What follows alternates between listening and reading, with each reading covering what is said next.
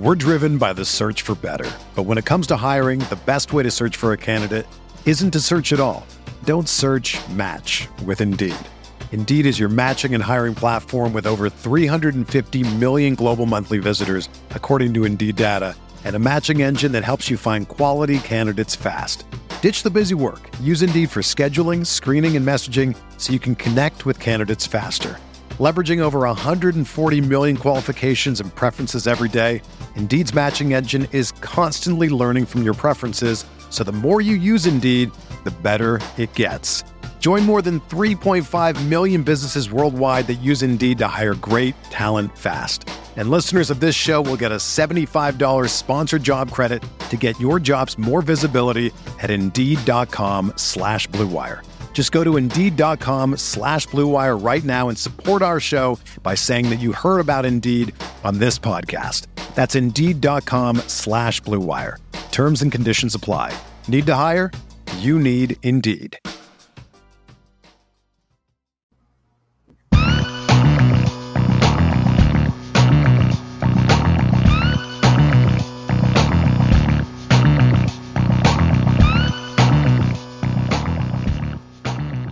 Make sure that you're following Conor on Twitter at DricoOut. That's DRICOOUT.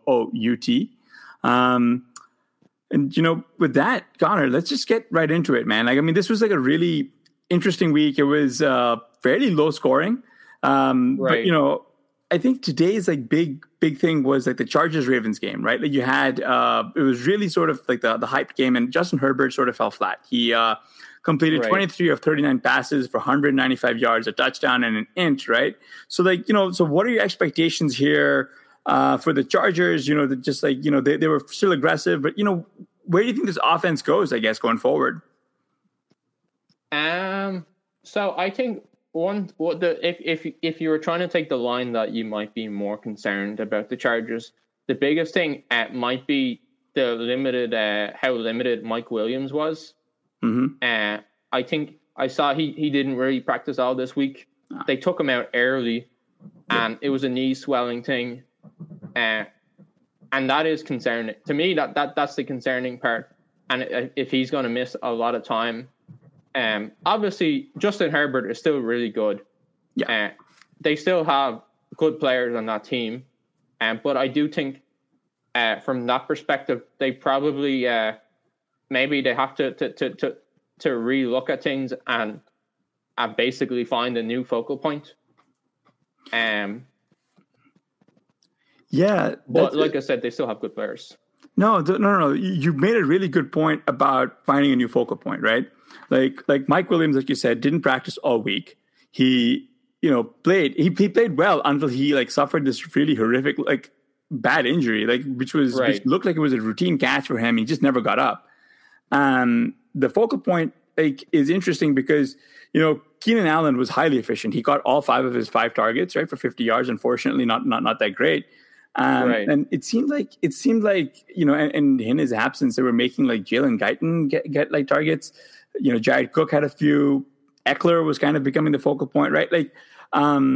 It's good to see that the Chargers abandoned the run when they were just getting so badly beaten. But right. Are you a little bit worried about Keenan Allen here and his, just this, the fact that he's really more so just like a rich man Jarvis Landry at this point, which kind of is what his game is. But, just what are your thoughts on his prospects going forward, especially if Williams is out? Well, obviously defenses are going to focus more on taking him out of the game. With Mike Williams out, that will obviously become a key point for defenses, which will make things tougher for him. But I think though that even though it might not be perfect, by him probably or as best as we can tell, becoming a focal point, just from that alone. Just if he can get a good high target share, I think he's good enough at the things that he does on the field, and Herbert is good enough that I would think that he would produce going forward. Probably not paying off his ADP though, given how things are going, but still producing well enough, I think.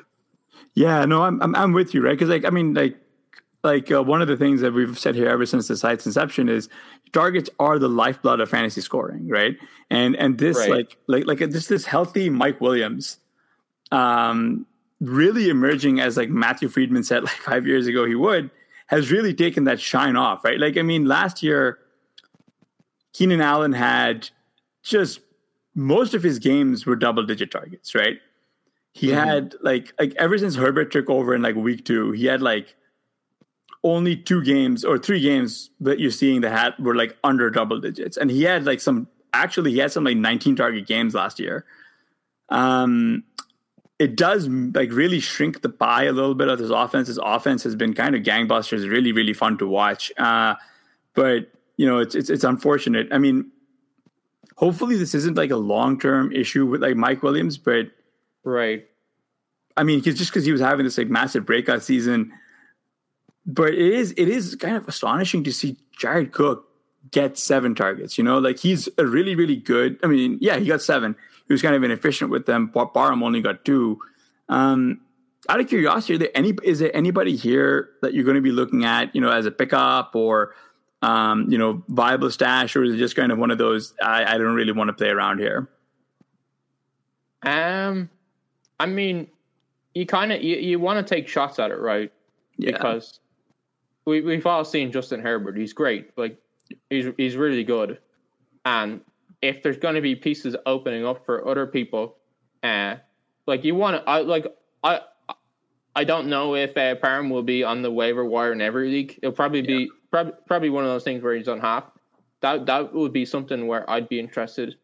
Cook is probably rostered in more leagues. Yeah. Josh Palmer, he's somebody who could, and then Jalen Guyton, and it's like it's these are like stabs in the dark, right? Like you don't know, but it's like when you're making these types of bet or pickups, you're almost making a bet, and it's like, okay, like some of these might be low probability, but maybe you do get a new major piece or medium piece in a strong offense. Yeah, I agree entirely. I mean, these are the bets that you do want to be making, right? Like you want wide receivers who can take it to the house, playing with a good quarterback, right? Like you said, Josh Palmer, Jalen Guyton, Donald Parham. Like we've got bye weeks coming up. This was the first week of buys. Like you're gonna need fill-ins. You're gonna need bodies, right? Like. I mean, what's the worst that could happen, right? Like, no, I love that, man. Like, that's a really good list. So make sure that when you're setting waivers, try to get some of those guys in, because you do want. I mean, you want a piece of this offense, right? Like, they, like that's just it. But on the other side of the football, right, you got Devonta Freeman, who turned back the clock. He looked really explosive, right? He rushed 9 times for 53 yards and a touchdown. This is like a fairly big running back by committee situation, as you'd expect Baltimore to be.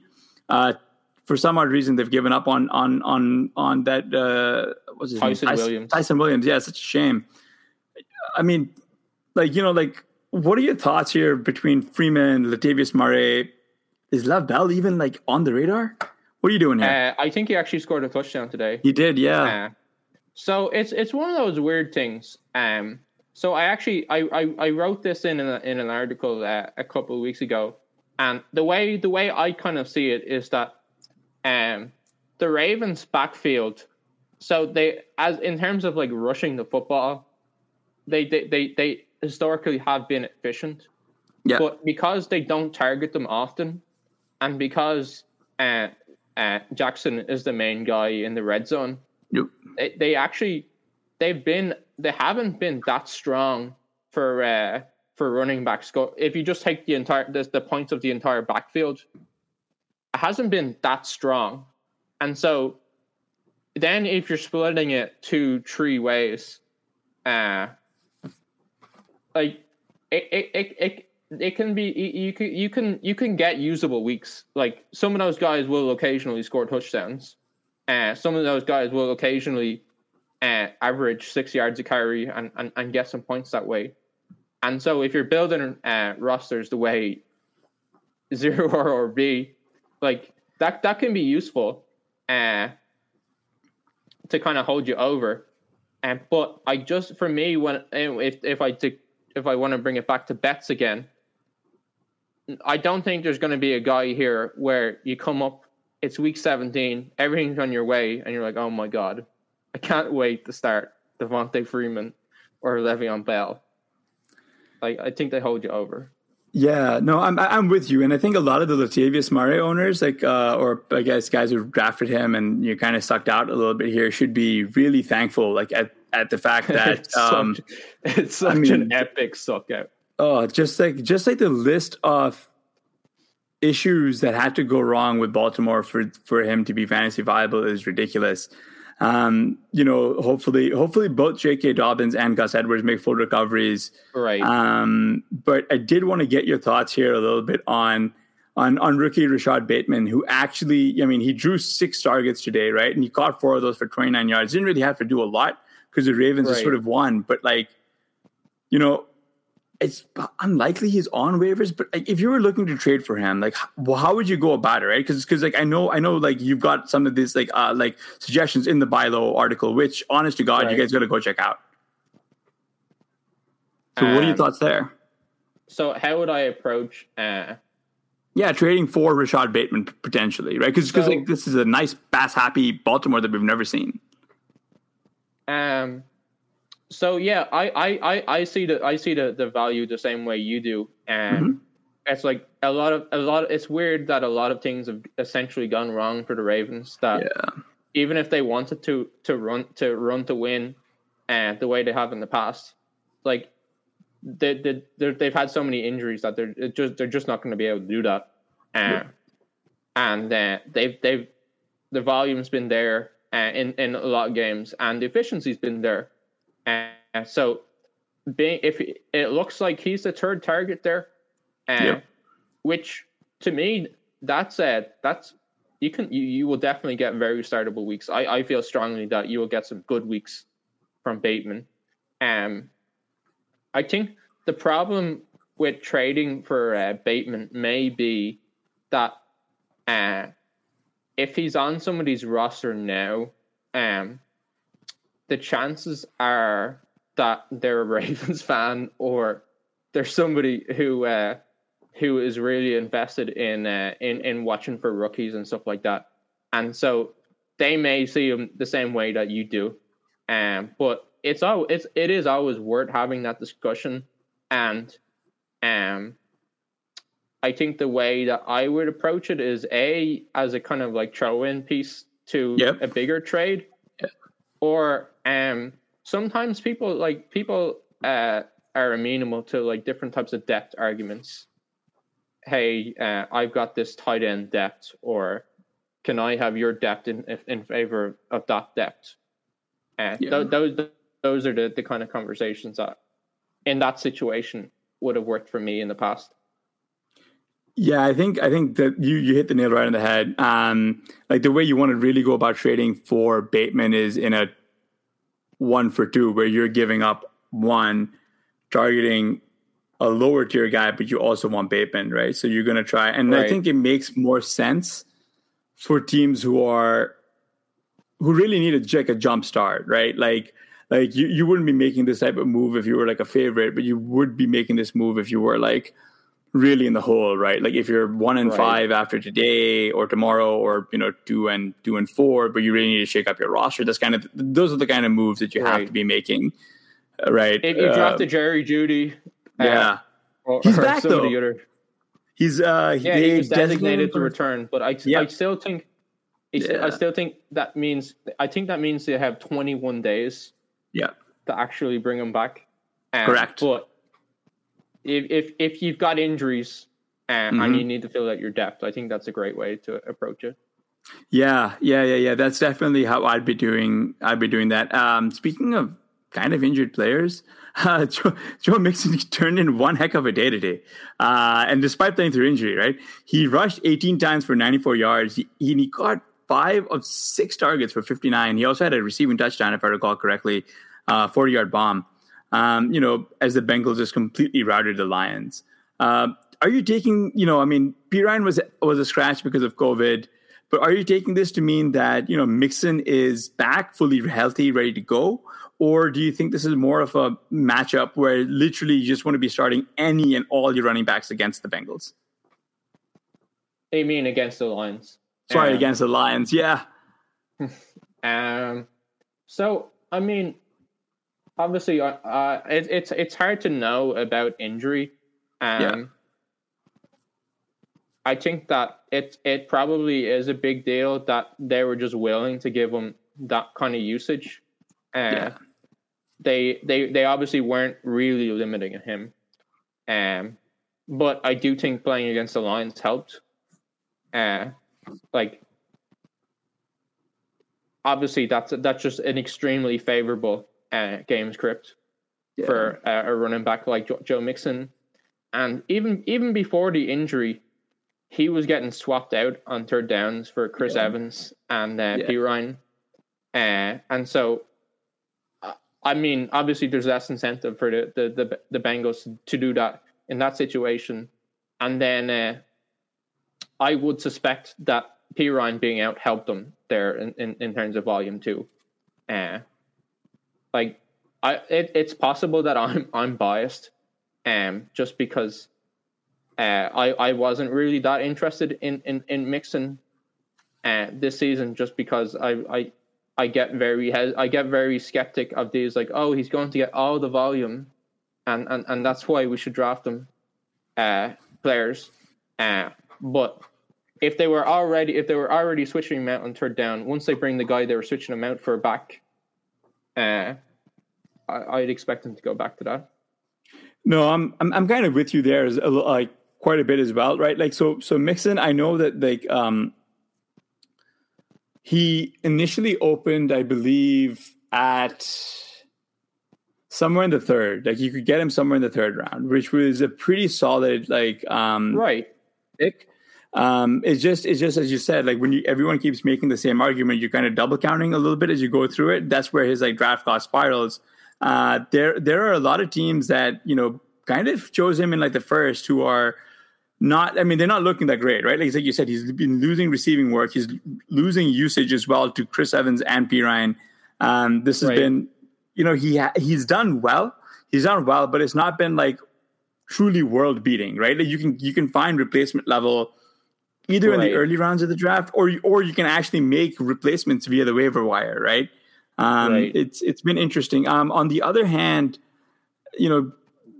on the other side of the ball, the only real note that I have here was about Jamal Williams, who kind of seemed to be dealing with some injuries, but he was all but mothballed, right? Like he had 4 carries for 11 yards, and that was kind of it. Like he will also kind of phase out of the receiving game here, and Goff threw the ball 42 times. One, is there any real fantasy value here, or is it just empty calories? And, 2, is it now finally wheels up for DeAndre Swift? Well, I guess it's always nice when the coach says, hey, we're getting this guy, DeAndre Swift. We're getting him the ball as much as we can. We clearly see how good he is. And then I think the previous game, they said that, and then they didn't do it. Yep. And now this game, they actually did it. I guess it's probably, there's probably to some degree is the fact that they were just getting totally blown out. Yeah. I don't think Jamal Williams, I don't think he's just going to be totally done for. But it obviously, I think the DeAndre Swift just has just clearly more value, because he's obviously better, and game scripts are hard to predict, especially for one game at a time. They're really hard to predict. But given the talent that the Lions they're given their I guess struggles there relative to the other NFL teams, you probably lean towards them having more games like that than them having games where they're competitive. Yeah, no, it really is. It really is interesting, or I guess sad. I mean, the only good note here is that if you were heavily invested in TJ Hawkinson, he seems to be recovering just fine. The Lions have been playing, shenanigans with the injury reports the entire season, man. I mean, Swift's been on it with a groin injury since we started. Right. It's such a football guys thing, isn't it? Yeah. Yeah, it's we're gonna trick them Campbell with our. I think I know people of similar personalities to Dan Campbell, and I just have a soft spot. Just like I find it hard not to have a soft spot, but it is one of those like such football guy thing. Like, yeah, we're gonna trick them with the injury report, and that's how we're gonna win these NFL games. Like. No, you gotta love it though, right? Like there's something to be said for the fact that, the Lions, I think they overachieved to the start of the season. They really kind of surprised teams. But now it just seems like they're like teams have enough tape on them to where it's just like, okay, yeah, like these guys are missing like half of their O-line. They're missing any good defensive player. Like we're just gonna do it. Like we're gonna do whatever we want. It's not like the Bengals are. The Bengals are good. They're beating expectations in ways we didn't think they would. Right? Like somehow this defensive unit we thought that was bad is good. The offense that we were hoping would be really good is kind of mediocre. Right? And yeah, I wanted to. I have had this in my head for the last few minutes. I wanted to ask you, what do you make of Joe Burrow? And because like. It is frustrating when we thought we were getting the Cowboys of the AFC North, and really we were getting the Cowboys of the AFC North. I think it's a Zach Taylor issue, right? Like I think this time Zach Taylor wants to take this like made up balanced approach, to winning the football games, right? Like I think he's just decided that this like aggressive, pass-heavy nature that was like the Bengals prior to this was just not winning them games. And if they keep games close, they can win, right? I think that's really backwards looking. Just because Burrow and this receiving core is very good, and Mixon's it's a good offense, right? Like you really should be trying to like lean on the strength of that, right? And there's easier ways. If you were trying to say, hey, we're trying to protect Burrow, there's proven ways that are easier to protect him. Yep. Like you pass more on first downs, more motion, more play action, even if you're not running it. Hey. Yeah. It does. No, you're hitting all the right notes here, right? Like because Burrow, like, I know he also was struggling with like coming back from the ACL. Like he was very hesitant to really run, really take off. But now he kind of is, guiding the football just a little bit to give himself some leeway with his legs. But yeah, like just like the lack of pass attempts, I think is really like it really is dragging down guys like Boyd, right? Like you like Boyd could not risk losing targets to Uzomah, Auden Tate, Chris Evans, like any of these other guys who suck up like 18-ish or 20% of the targets, and all of a sudden there's nothing left for him. And the only guy there who kind of thrives on like limited volume anyway is Jamar Chase because of where he's targeted and like what his skill set is also kind of like really torpedo T. Higgins a little bit too, right? Like you really need the Bengals to you also need the Bengals to be willing to be pass happy. Like you like they need to do a little bit more, and I don't think that they really, even when they lose, the Bengals are still running on first down and second down. They're shortening the game even when losing. So I just wanted to get your thoughts there. Did you see that comment from Michael Dubner? Yeah. So just breaking news here: Michael Dubner lets us know that Oh, I said friend of the his name show, wrong. Matt Jones' dad, won the Millie Maker today. Matt Jones That is and crazy. his dad. If you guys are listening, could I borrow $9,999? About $999,999, whatever that is. We just need 1% of it. Just 1%, just for us. Well, congratulations to Matt Jones and Matt Jones' dad in winning the Millie. That's ridiculously. That's the most ridiculous thing that's ever happened on this program, and we've been through quite a bit the last few years. We're driven by the search for better. But when it comes to hiring, the best way to search for a candidate isn't to search at all. Don't search, match with Indeed. Indeed is your matching and hiring platform with over 350 million global monthly visitors, according to Indeed data, and a matching engine that helps you find quality candidates fast. Ditch the busy work. Use Indeed for scheduling, screening, and messaging so you can connect with candidates faster. Leveraging over 140 million qualifications and preferences every day, Indeed's matching engine is constantly learning from your preferences, so the more you use Indeed, the better it gets. Join more than 3.5 million businesses worldwide that use Indeed to hire great talent fast. And listeners of this show will get a $75 sponsored job credit to get your jobs more visibility at Indeed.com/Blue Wire. Just go to Indeed.com/Blue Wire right now and support our show by saying that you heard about Indeed on this podcast. That's Indeed.com/Blue Wire. Terms and conditions apply. Need to hire? You need Indeed. When you need mealtime inspiration, it's worth shopping Kroger, where you'll find over 30,000 mouth-watering choices that excite your inner foodie. And no matter what tasty choice you make, you'll enjoy our everyday low prices, plus extra ways to save, like digital coupons worth over $600 each week. You can also save up to $1 off per gallon at the pump with fuel points. More savings and more inspiring flavors make shopping Kroger worth it every time. Kroger, fresh for everyone. Fuel restrictions apply. I did want to get your thoughts a little bit on this, on the game script stuff that you mentioned, because I did want to talk a little bit about a game that didn't go according to script, which was the Rams-Giants. I mean, the Rams ran roughshod through them, right? That's not even a surprise. What is a surprise is just how bad Daniel Jones looked, right? He was cleared by an independent neurologist to come back and play after this awful-looking concussion from last week. He completed 29 of 51 passes for 242 yards and 3 interceptions, right? In there, as they just got, as they lost 38-11.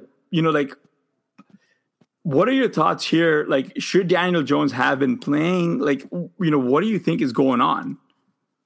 I actually wrote about Daniel Jones in the, I think I wrote about him in the cell after 3 weeks of the season.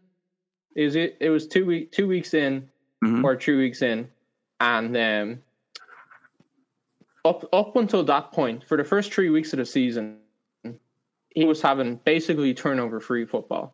Yeah, I think he had 1 or 2 turnovers, but it was very, very low. But if you look at Daniel Jones's career average, he's turnover city. Yeah. I mean, who's to say that any kind of leftover effects from the concussion? I don't know from that standpoint. But if you had told me in July, hey, in week 6 against the Rams, Daniel Jones is going to have 3 turnovers, I would have said, yeah, no shit. Am I allowed to say that on the show? Yeah, no, you can, absolutely. That's totally good. Okay. And I kind of think that it it's like you said, variance. You have variance where he had 3 weeks. He had a 3 week stretch where he was going rushing touchdowns. He wasn't turning it over, which was giving him more drives.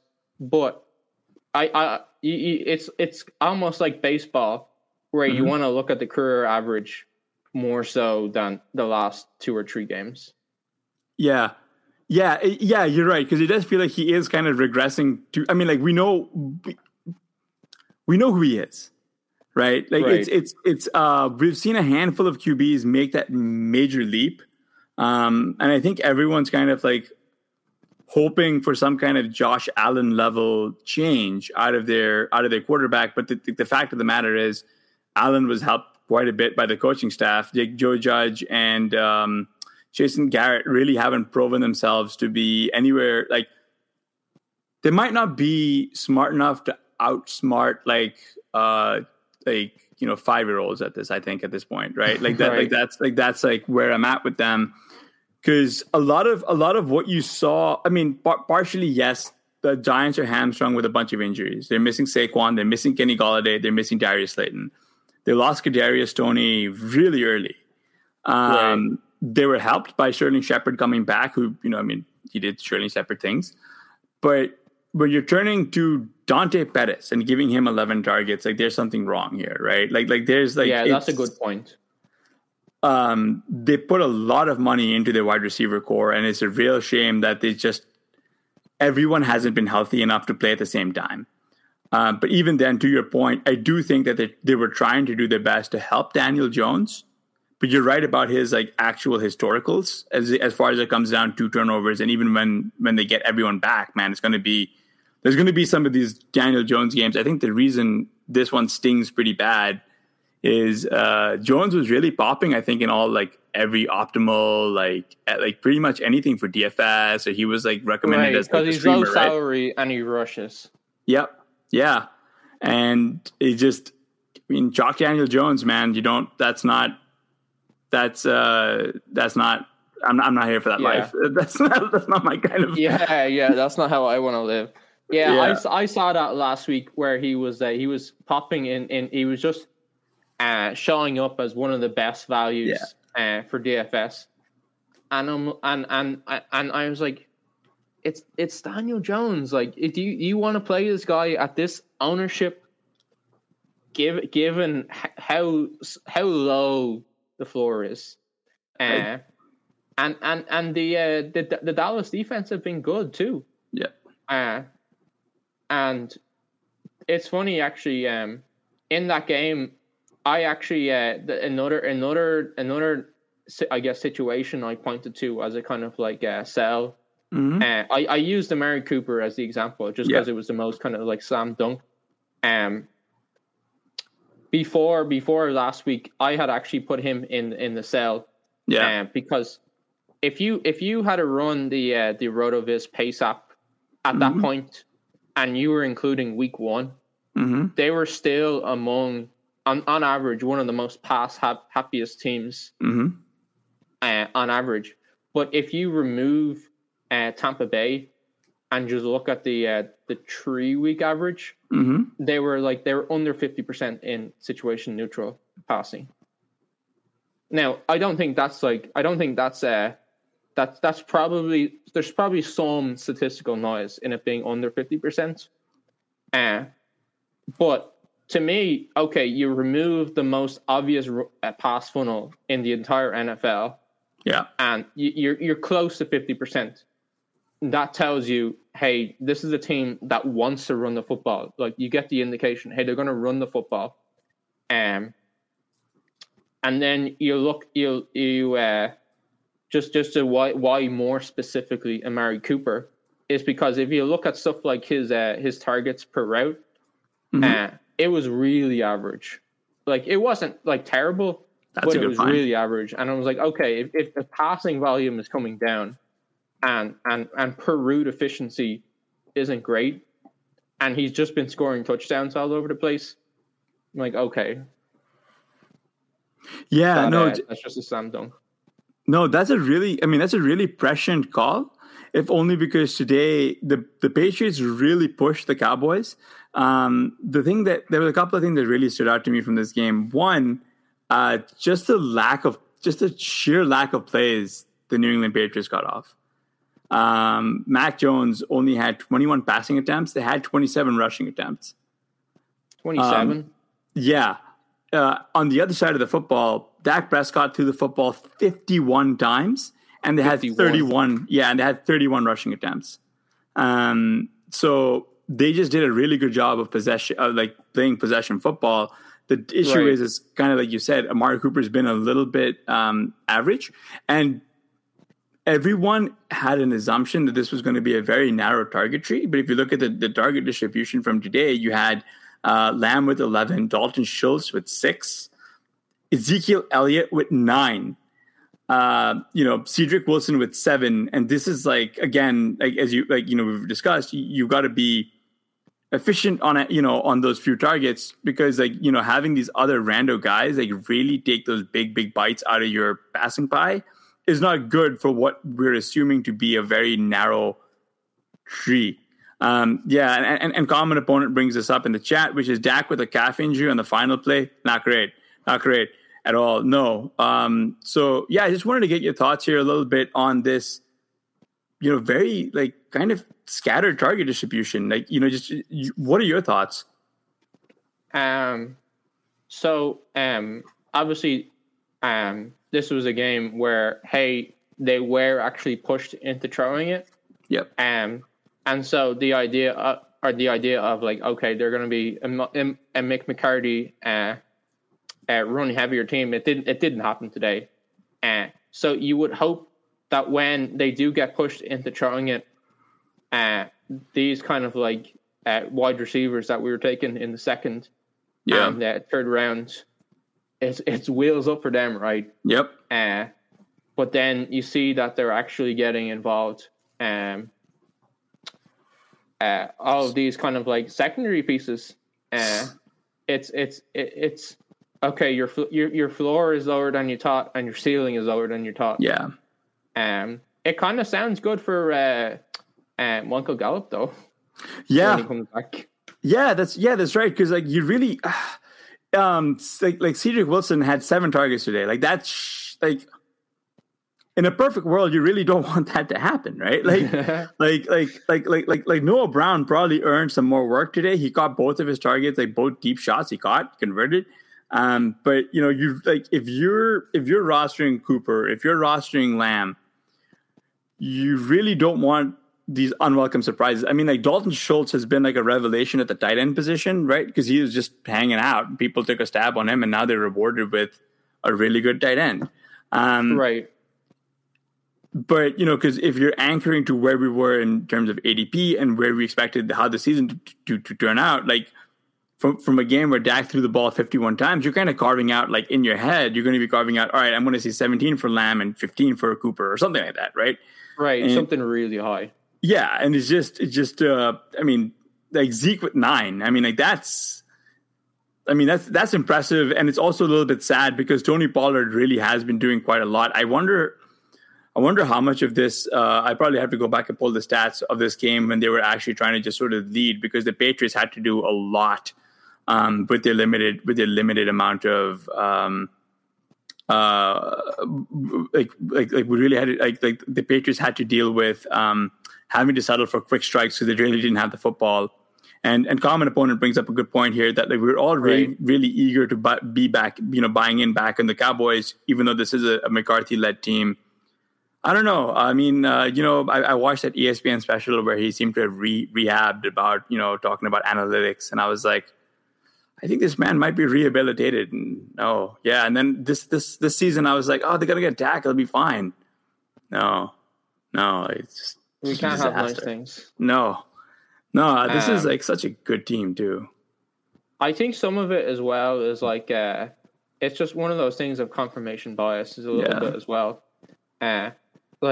We had this evidence before us from last season of when Dak played, you do the split, and when he plays, and it's this happens when Dak plays, and then when he doesn't play, XYZ happens, and then we have this so-called evidence that McCarthy has done analytics, done a course in analytics, and now has seen the light. And we're just all rushing to believe this, and it's one of those things that makes you think when you see the stuff like this, you really do almost have to question everything. I think we were talking about this before. There's ADP consensus, you really have to question it. Yep. Even if it goes along with your own prior beliefs. There is really sometimes a value in going, why? Why? Yeah. Like, why do I believe this? Why have I immediately jumped to this conclusion on this topic? It can be kind of tiring, but it does show the value of that, I think. No, I agree with that. It's just, because we know ADP is inefficient, right? Like if it wasn't maybe it's in some alternate universe theoretically efficient if everyone stays healthy, but even then it's not, right? Right.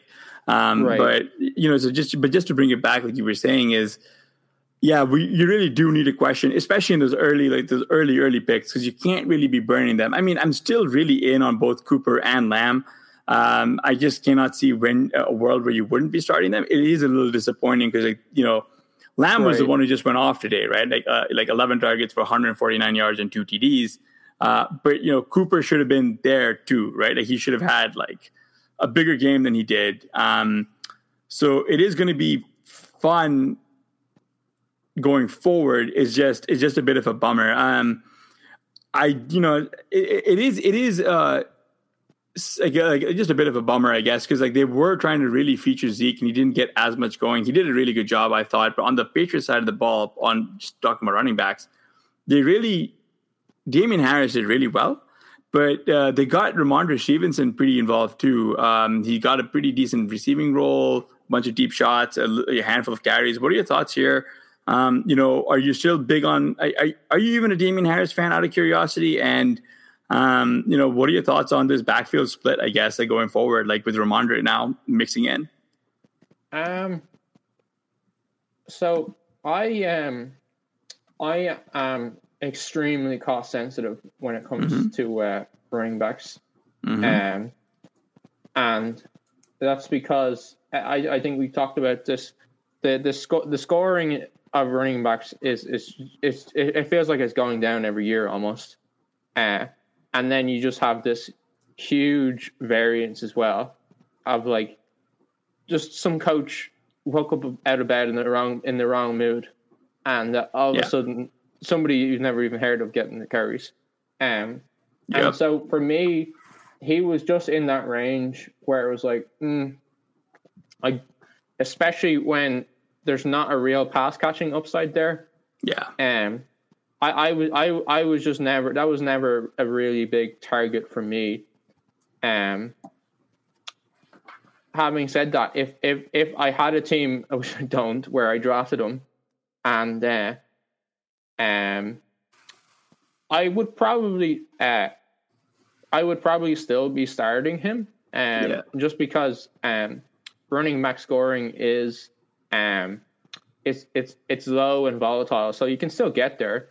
And then I would honestly, I'd be more excited about Ramondre Stevenson, and just because he's a rookie, and we've seen all this research that shows that rookies they tend to increase their role throughout the season. And the fact that we have this narrative about Bill Belichick is that he redshirts his rookie running backs. He doesn't want to play them. If he is playing the guy in week 6, then I would wonder. And given that the strength of Ramondre's college prospect profile, it could be one of those things where like everything is just too easy to click in my head, and I'm biased in this way, but I would think that his role would only increase as the season goes forward. No, I agree with you, and it's interesting, and I guess it's sad, right? Because you go back into James White, and he out for the season, right? And then they put in JJ Taylor and Brandon Bolden, who were both sidelined in this game where they were down big, right? And it's interesting the fact that they were down big, that they turned to Ramondre for these big plays while still trying to control the football with Damian Harris. We can live with a two-way split in this backfield. I think we can live with that, right? Right. We can't. You're saying there's enough high value stuff going around. I can see them using running backs in on the goal line. I can see targets. So there's enough there for startable production to come from two guys. Hard agree. And if all this means is that the team will eventually make sure that Ramondre sort of becomes their pseudo James White for the rest of the season, we know when to start him. Like we have the blueprint, and this is viable, especially now that we're going to be seeing more teams on bye. You're going to have more injuries that are piling up. So he is someone who you should check your waiver wires for, if depending on your league. I will say, given injuries, Antonio Gibson was dealing with a bunch of them. He was in and out of the game today, and that really allowed for J.D. McKissic to really have kind of a big game, and he did a lot of it through the air. Right, he had 8 rushes for 45 yards. That's fine, but he had 8 catches for 65 yards. Gibson's been kind of playing through this fractured shin. So what are your thoughts on what does Washington do? I guess with Gibson here, because it's not. He was he took quite they had him out in the fourth quarter, right? Yeah, historical anomalies nails it there. And the coach said after the game, did you want to address the comment? No. I was just saying that he historical anomalies does make a good point, just sort of about Harris limping off, because there is contingent value in him, right? So, but I'm just talking about Washington and their contingent value with McKissic and I guess Jared Patterson, right? What are your thoughts there? Because they might really need Gibson to take some time off. So I'm not a doctor, but I've been reading different. I don't quite remember the names, but I've been reading and listening to different medical opinions on it. Just a normal thing to do. Yeah. And from what it sounds like, with a stress factor fracture, is that it's a pain management thing that gets worse over time. And so if he's having to come out of the games now, and the coach is like, oh yeah, we'll see how he is in the morning. Personally speaking, I'm very concerned there for Gibson. In terms of McKissic, obviously he's been efficient with any passing volume that he's gotten, and I think that, to me, that includes last year as well. But I think that he's probably not going to get any kind of grinder type touches.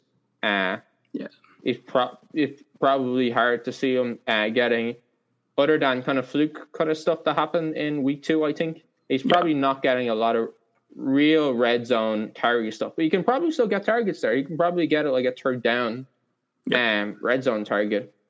But I'd be worried about Gibson for sure. And I think you make a good point with Jared Patterson. That's someone that I know I heard a lot on stealing bananas, that he was somebody who, okay, this guy is really, really good. We have no idea if he's going to see the field at all, but he's really good. And so if they do start to spill him in, and that thesis is correct, you would expect this young, fresh guy to essentially earn a bigger role, and give Gibson the time to, I guess, rest his body and eventually get back on the field.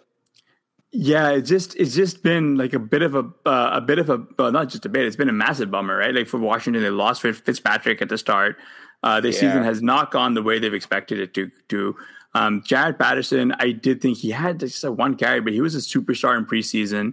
And the sad part is Gibson just sort of had to miss the entire fourth quarter. He just was helmetless in a game that, Washington kind of, after KC just piled up the misery, they might as well not put their star running back in. But the issue is, I think Washington does need to make a decision what it's doing, because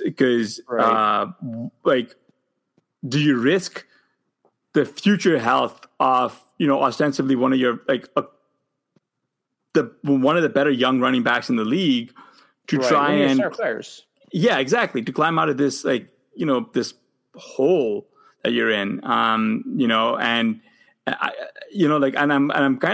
just kind of think that they shouldn't, right? So I guess to that end, you make sure you're rostering Jared Patterson, because you don't know, right? Like we don't know. McKissick is going to be rostered, but you want to make sure that you have that contingent value. I mean, like McKissick saw 10 targets today. Like that's wide receiver usage, and Heineke he checks down a lot, right? Like he's not particularly. Wasn't great today. Like he averaged and their receiving options are not strong either, right? No, they have McLaren. Yeah. They have some guys who play wide receiver. Yeah. They have a dude who plays a lot of tight end, and he's whatever the name for me. It's kind of like whatever the name is on that tight end. Yeah. They are going to have the one guy out there. But it's not like there's just going to be these people commanding targets. Yeah. Which is obviously a big strength. It's something strongly in favor of McKissick. Yeah. I mean, McLaurin's also been dealing with an injury, and who knows what Logan Thomas looks like when he comes back. It's just there are targets here. Like this team is trying, but like it is just a shame, because I really was hoping that Gibson was going to take that next step this week. And another backup truly fill in like rookie running back today was Khalil Herbert, who rushed 19 times for 97 yards and 1 touchdown. Right, this is your boy. Yeah. I really liked his I really liked his prospect profile coming out. I just thought he was really buried, right? Like kind of like the whole argument against Patterson. You had David Montgomery, and then you had Damian Williams. Like these are not bad running backs. Like where was Khalil Herbert going to even see the field? Like, he was another preseason superstar in my opinion, but they gave him some opportunity and he was off. Did you see that game by any chance? I saw some of his carries. I know that he was like 3 yards from 100 yards. Yeah. Very 18 close. Carries or something. Yeah. He got a touchdown. He had a nice game. Especially considering the Bears did not put up that many points. It's nice when you can get a good points especially from a running back when the team doesn't score that well. No, today was like Robinson's best game of the season too, and it's a really pedestrian, like 4 catches for 53 yards type of line, right? Like it's not been this kind of reminds me, and I hate to say this, but like it's from like the I Think You Should Leave sketch where he's like the main character's hanging around the hot dog saying, like what happened to the Chicago Bears offense? Like we're all trying to find the guy who did this. That's Matt Nagy right now. Like he's like, oh, we're gonna look into what's happening here, and it's like, well, we who's we like right. It reminds me of last season. I think it was Nick Foles who said in a press conference, hey, the coach keeps calling plays that I know the line can't block for and won't let me check out of them. Yep. And then sounds right. And it's he's one of those coaches like, oh yeah, I think the play calling was correct. We just have to execute better. It's like, oh, it doesn't work like that. Like, yeah, it's. I mean, the Packers have been trouncing the Bears, and this is a pretty big rivalry. And like the Bears fans are pretty excited for like Fields. And I mean, like on paper, this looked like a pretty good team, right? Like the issue is, just their uninspired play calling. Like he's making life difficult on his own playmakers, right? Like it's almost, like it's a shame, really. I mean, I just wanted to get your thoughts, like here on Allen Robinson. Like, what are you doing? Like, are you? I think I had to actually bench him in a league. I think I had him benched in a league, and then the guy I had him benched for was like a last second scratch, so I had to put him in. Like, that's my life. I mean, you don't want to be starting him, right? Yeah. But you're taking him. If you look, sorry. Oh no, but you took him so early. Like, what are you gonna do? Yeah, it's kind of like the reason why you draft so many wide receivers is because some of them aren't going to work out, and I suppose you hope that the other wide receivers that you drafted are better. Yeah, I mean, I wouldn't be dropping them, because like he's still Allen Robinson. Yeah. He's still the guy who is just this target machine, or has been a target machine, been very efficient with them. And you know, it's also, I guess it's one of those things where like the problems now are the short-term situations, right? Yep. And that's if you're to pick the thing that we can predict the least in the NFL, it's that. Yep. Like, not that I ever want somebody to lose. I don't root for people. I try not to root for people to lose their jobs. Yeah. But the way the season is going, it could be. It's not beyond the realm of the possibility that Nike gets canned, and whoever they bring in to replace them does a better job. Yeah, or even just a caretaker job, right? Like I think Nagy is currently on the books. Like I can't pull it up right now. My VPN won't let me. Is that he is kind of the favorite to be the first one out, and he wasn't preseason, right? I mean, Gruden's out, but that's a whole different story that we're not going to touch here. Right. I did want to get your. I did think that I saw a kind of a snippet on NFL.com this morning before the game, and it was like the new guy that they have in. He's a quote unquote caretaker, but he's made changes that the players absolutely love. They used to do way more practices on the artificial turf, which is really it's bad for your joints, and they've been doing it more on grass, and the players were big fans of that. He gave Derek Carr a bigger say in the offense. He let he's at some veto plays. Just things that were are just super, you hear about it and you're like, how are they not doing that already? Yeah. And how many things could there, and I'm not using that to bring up the situation, but how many things are going on like that right now at Nagy that some minimally competent person was like, obviously this doesn't make any sense. Why don't we call more than 3 runs a game for one of the fastest quarterbacks in the league? Hey man, honestly, that's you got me, right? And I think Blair and I have been on this for years now. This was following the double doink. We had a bunch of guests on, and that summer after the double doink, I think there was every 5th or 6th story was coming out of Chicago Bears offseason camp, where the players are okay, we train, but before we go out for our off-season voluntary workouts, we have to watch the damn double doink. We end every practice with 3 kickers vying for 1 kicking spot, trying to make a field goal from the double doink. It's like they never moved past that. And that's really and that went from that offense that Nagy had, this free flowing, allowing Mitch Trubisky to make plays with his legs. You'd think that will work with Justin Fields, right? A guy who's by every metric fairly successful at football, but we just haven't seen it, unfortunately, in the NFL because like you said, it's just there's no you're not giving him the opportunity to do anything on RPOs. You're not making his life easier. You're making him take these really low probability of completion throws to the outside hash. What is going on? Every drive is just a ridiculous parlay of sets of plays, basically. Yeah, just very, very, very difficult. And it's just it is, and the thing is I'm not willing to come out and say, oh, Justin Fields is bad, because he would not be bad with the kind of success that he's had.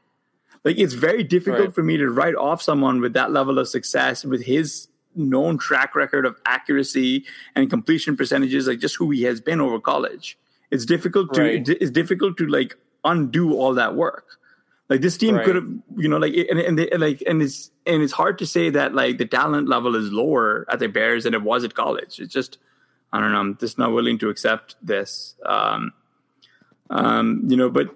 just wanted to wrap this up with getting your thoughts on another quarterback who people were really, really high on, and he's kind of not been that great of late, was Sam Darnold. I mean, man, today he looked bad, like Jets level, like not even Jets. Like looked just really bad.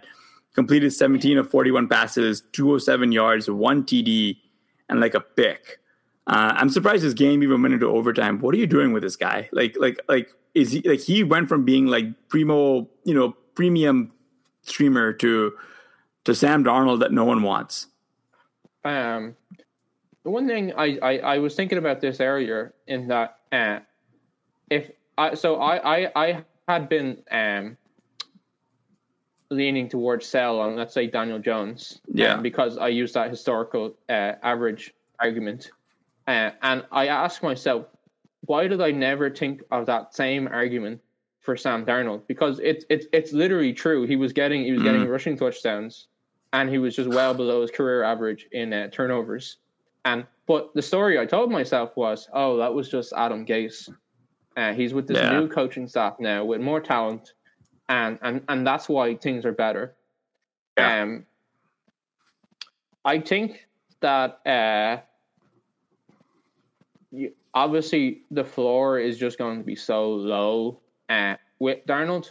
For me, it kind of depends. It kind of depends on who I have. He probably becomes just much more of a matchup streamer,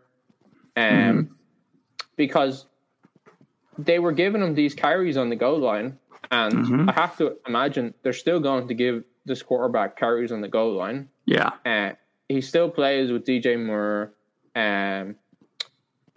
Hopefully, I guess CMC is now on IR, which doesn't help at all. I think that Roby Anderson has just been really inefficient. Dude, he's been bad. He's been bad, like really bad. Like he had 11 targets today, I got 3. That.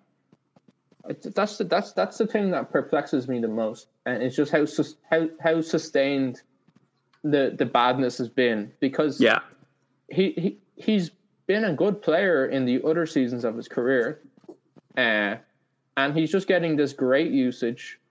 And we were talking about this before. He was almost the first player since like 1992 to get 7 targets and no yards, almost, except for like the last drive of the game or something like that. It just it's been a shame. Like it's been like disappointing because he just hasn't come on, and we know he's really good. Like that's the thing that's killing me, is that he's really good. He was making, like, I know maybe it's a lot of it has to do with where he's being targeted, but even then, right? Like catching only like 3 of 11 for 11 yards, like that's kind of being targeted around the line of scrimmage and then not making it fast there. Because I didn't watch this game. Like I'll be like honest, I didn't watch this game. It's just, and so I'm curious to see what his route data really looks like, because there's no reason he should be less productive than guys like Alex Erickson. Like I didn't even know Alex Erickson was still in the league until I pulled up the box score for this game. Right. I think the problem for Roby is that the reason this usage has opened up is because of the CMC injury. Yeah. He's not getting these targets if CMC is on the field. No. And so you're hoping that with this stretch of games where CMC is out and he's getting the volume that he's going to produce for you, but he hasn't. It's like you said, he's still a really good player, and so you still want to have a little bit of patience with him through this volume, but you start to wonder, like, okay, like at what point did the coaches say, hey, we're targeting this guy like 11 times, he's not doing anything with it, and we need to get somebody else involved, and then I guess fingers crossed for CMC that he comes back from after 3 weeks, and then his volume craters again. I will say, that's right. Common opponent brings this up. This is the guy who I wanted to bring up, right? Because Like, Robbie's been bad. Like, but Terrace Marshall is completely nowhere to be seen. He had like 2 targets today, and he caught one of them for 9 yards, and that was it, right? Like, 2 targets is the same as Ian Thomas. It's the same. It's like less than Brandon Zylstra.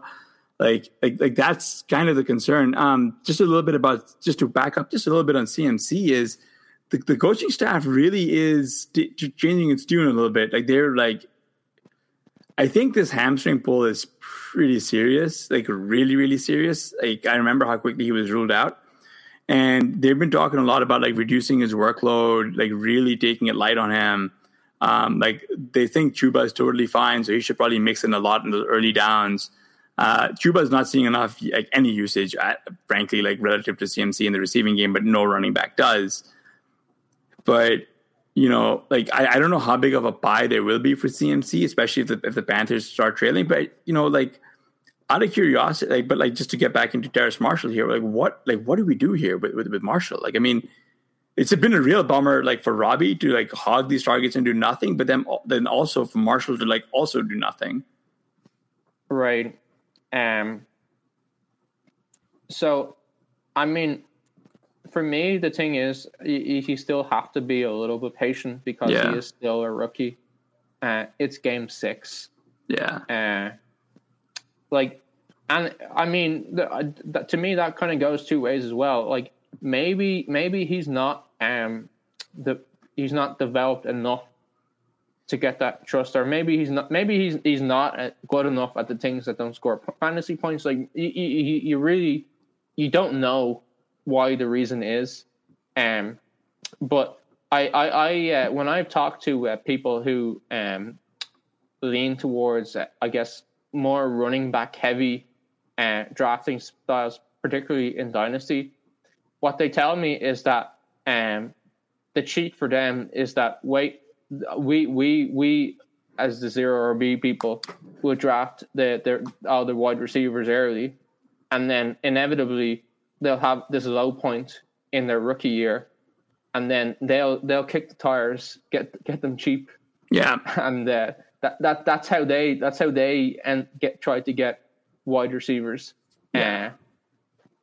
And it's because it is a thing. Like, rookie wide receivers early in the season, and even to mid-season, even they sometimes it doesn't happen by that point.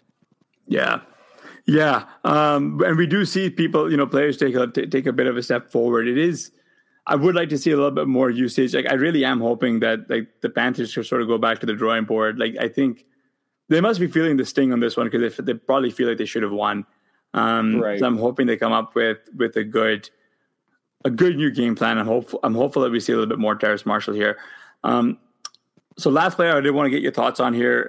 He's not on the sheet, unfortunately, so it's a bit of a surprise for you. Is about Kareem Hunt, right? So he injured his calf today, and he's going to be undergoing this MRI, right? Like, this is, if you're watching it live, it was just like he had to be carted off, and like, you know, like the initial like fear was like maybe is it an ACL, is it an Achilles, right? Like, he was ruled out like kind of immediately. He was carted off. Yeah, he was carted off. Yeah, exactly. It just looked like he's like tore his Achilles, which would have been not great. This leaves like Demetric Felton and Ernest Johnson as like the next 2 guys up, and frankly, I don't know if Chubb's going to play this week. Either of these guys make spots. Like, yeah, like do either like Felton or Ernest Johnson, like, do they interest you? Are you more interested in like the receiving game? You know, what are you doing with the Browns? So, it's one of those situations where you want to kick the tires again, right? I think probably personally, I would be at this point. I'd be a bit more interested in Ernest Johnson, and that's not normally what I would say, and I think that because he's gotten this track record of getting carries and being efficient with them, and that's obviously what the Browns would like to do with the ball. And it also comes into a little bit in that analytically, and it's not quite true, but there's some truth in it, is that running backs don't matter. So like this guy, just because almost just because he has fresh legs, he's got a strong offensive line on a run heavier team, that gives him value. Felton, I'm interested in Felton too, just because he does have that kind of like electric ability. I think the upside case for him is that he becomes more of a hybrid. They've been using him as this just kind of like slot guy, wheeling him out for like, I don't know, like 10 snaps a game. Yeah. Giving him 2 targets. It's like a slasher running back. Yeah. Well, I mean, they just haven't, they didn't give him that many carries. And so you need, like, it's if he was going to be a slot receiver that played like, I don't know, like ran all these routes, was getting all these targets, and you could just play him at running back, like happy, like that's the perfect situation, because you then are able to take a high scoring position player and put them in a low scoring position player. Yeah. But they've just, I guess the usage there, even though there has been like kind of vacuum of opportunity, it's just been too limited and too gadgety. Yeah, no, I'm kind of with you there. Yeah, and common opponent brings up a good point that Baker re-injured his shoulder today, and you might just want to roster both. Right, for sure. I was actually going to say, like, the guy who I am kind of like very intrigued by is DPJ. Who's looking like everyone, who everyone was hoping OBJ would look like, right? Haha, terrible joke, sorry. He caught 4 of his 5 targets for 101 yards and 2 TDs today. Like, he really should be rostered, but like, what are your thoughts on anybody else, right? Like, are you interested in Higgins or any of the other like auxiliary guys? Or do you think like DPJ has really earned this like big role increase? It's hard to know. I do know that I think even in week 1 his root level was quite high. So he was already out on the field just for the first couple of weeks. He wasn't earning targets. And now he is, and a lot of the ways that he's converting those targets is just being a good jump ball guy. So he's definitely worth adding if he's on the waiver wire, especially with the injuries that the Browns have. And I guess you kind of hope that because of that, Baker just has to lob it up to him and just hope that he makes a play on it. Yeah, I know, and it's just one of those things. I mean, like, I think the issue with Baker though is like the surgery, like the shoulder stuff. Is like common opponent mentioned that it won't get better without the surgery. Like Baker's is playing through some pain this season. And kudos to him, because I know I have a toothache and like my day is done, right? Like I have no idea how he's playing through like a major like shoulder injury. Yeah, but Conor, that would probably just do it for this edition of the Fantasy Football Report, and special thanks to our guest here, Conor Driscoll. We probably have to get him back when Blair's on, and make sure you're following him at Drico out at DRICO out. Please remember to rate and review. But before we're out of here, Conor, where else can the people find you outside of Twitter and doing the Bilo Report? Anything else in the pipes? Not right now, no. I'm just a humble, lowly, RotoViz new writer. I will say, so because Connor's not going to tout this himself, so I will do it for him. Conor is among one of our, a lot of the new talent here. RotoViz has been great. You should be reading his Bilo Report if you are not. He has a very ambitious, hopeful offseason project that he'll be undergoing sometime next offseason, so be on the lookout for that. But, just rate and review the RotoViz radio channel on Apple Podcast. For Blair Andrews, I'm Hassan Rahim. Thank you for listening.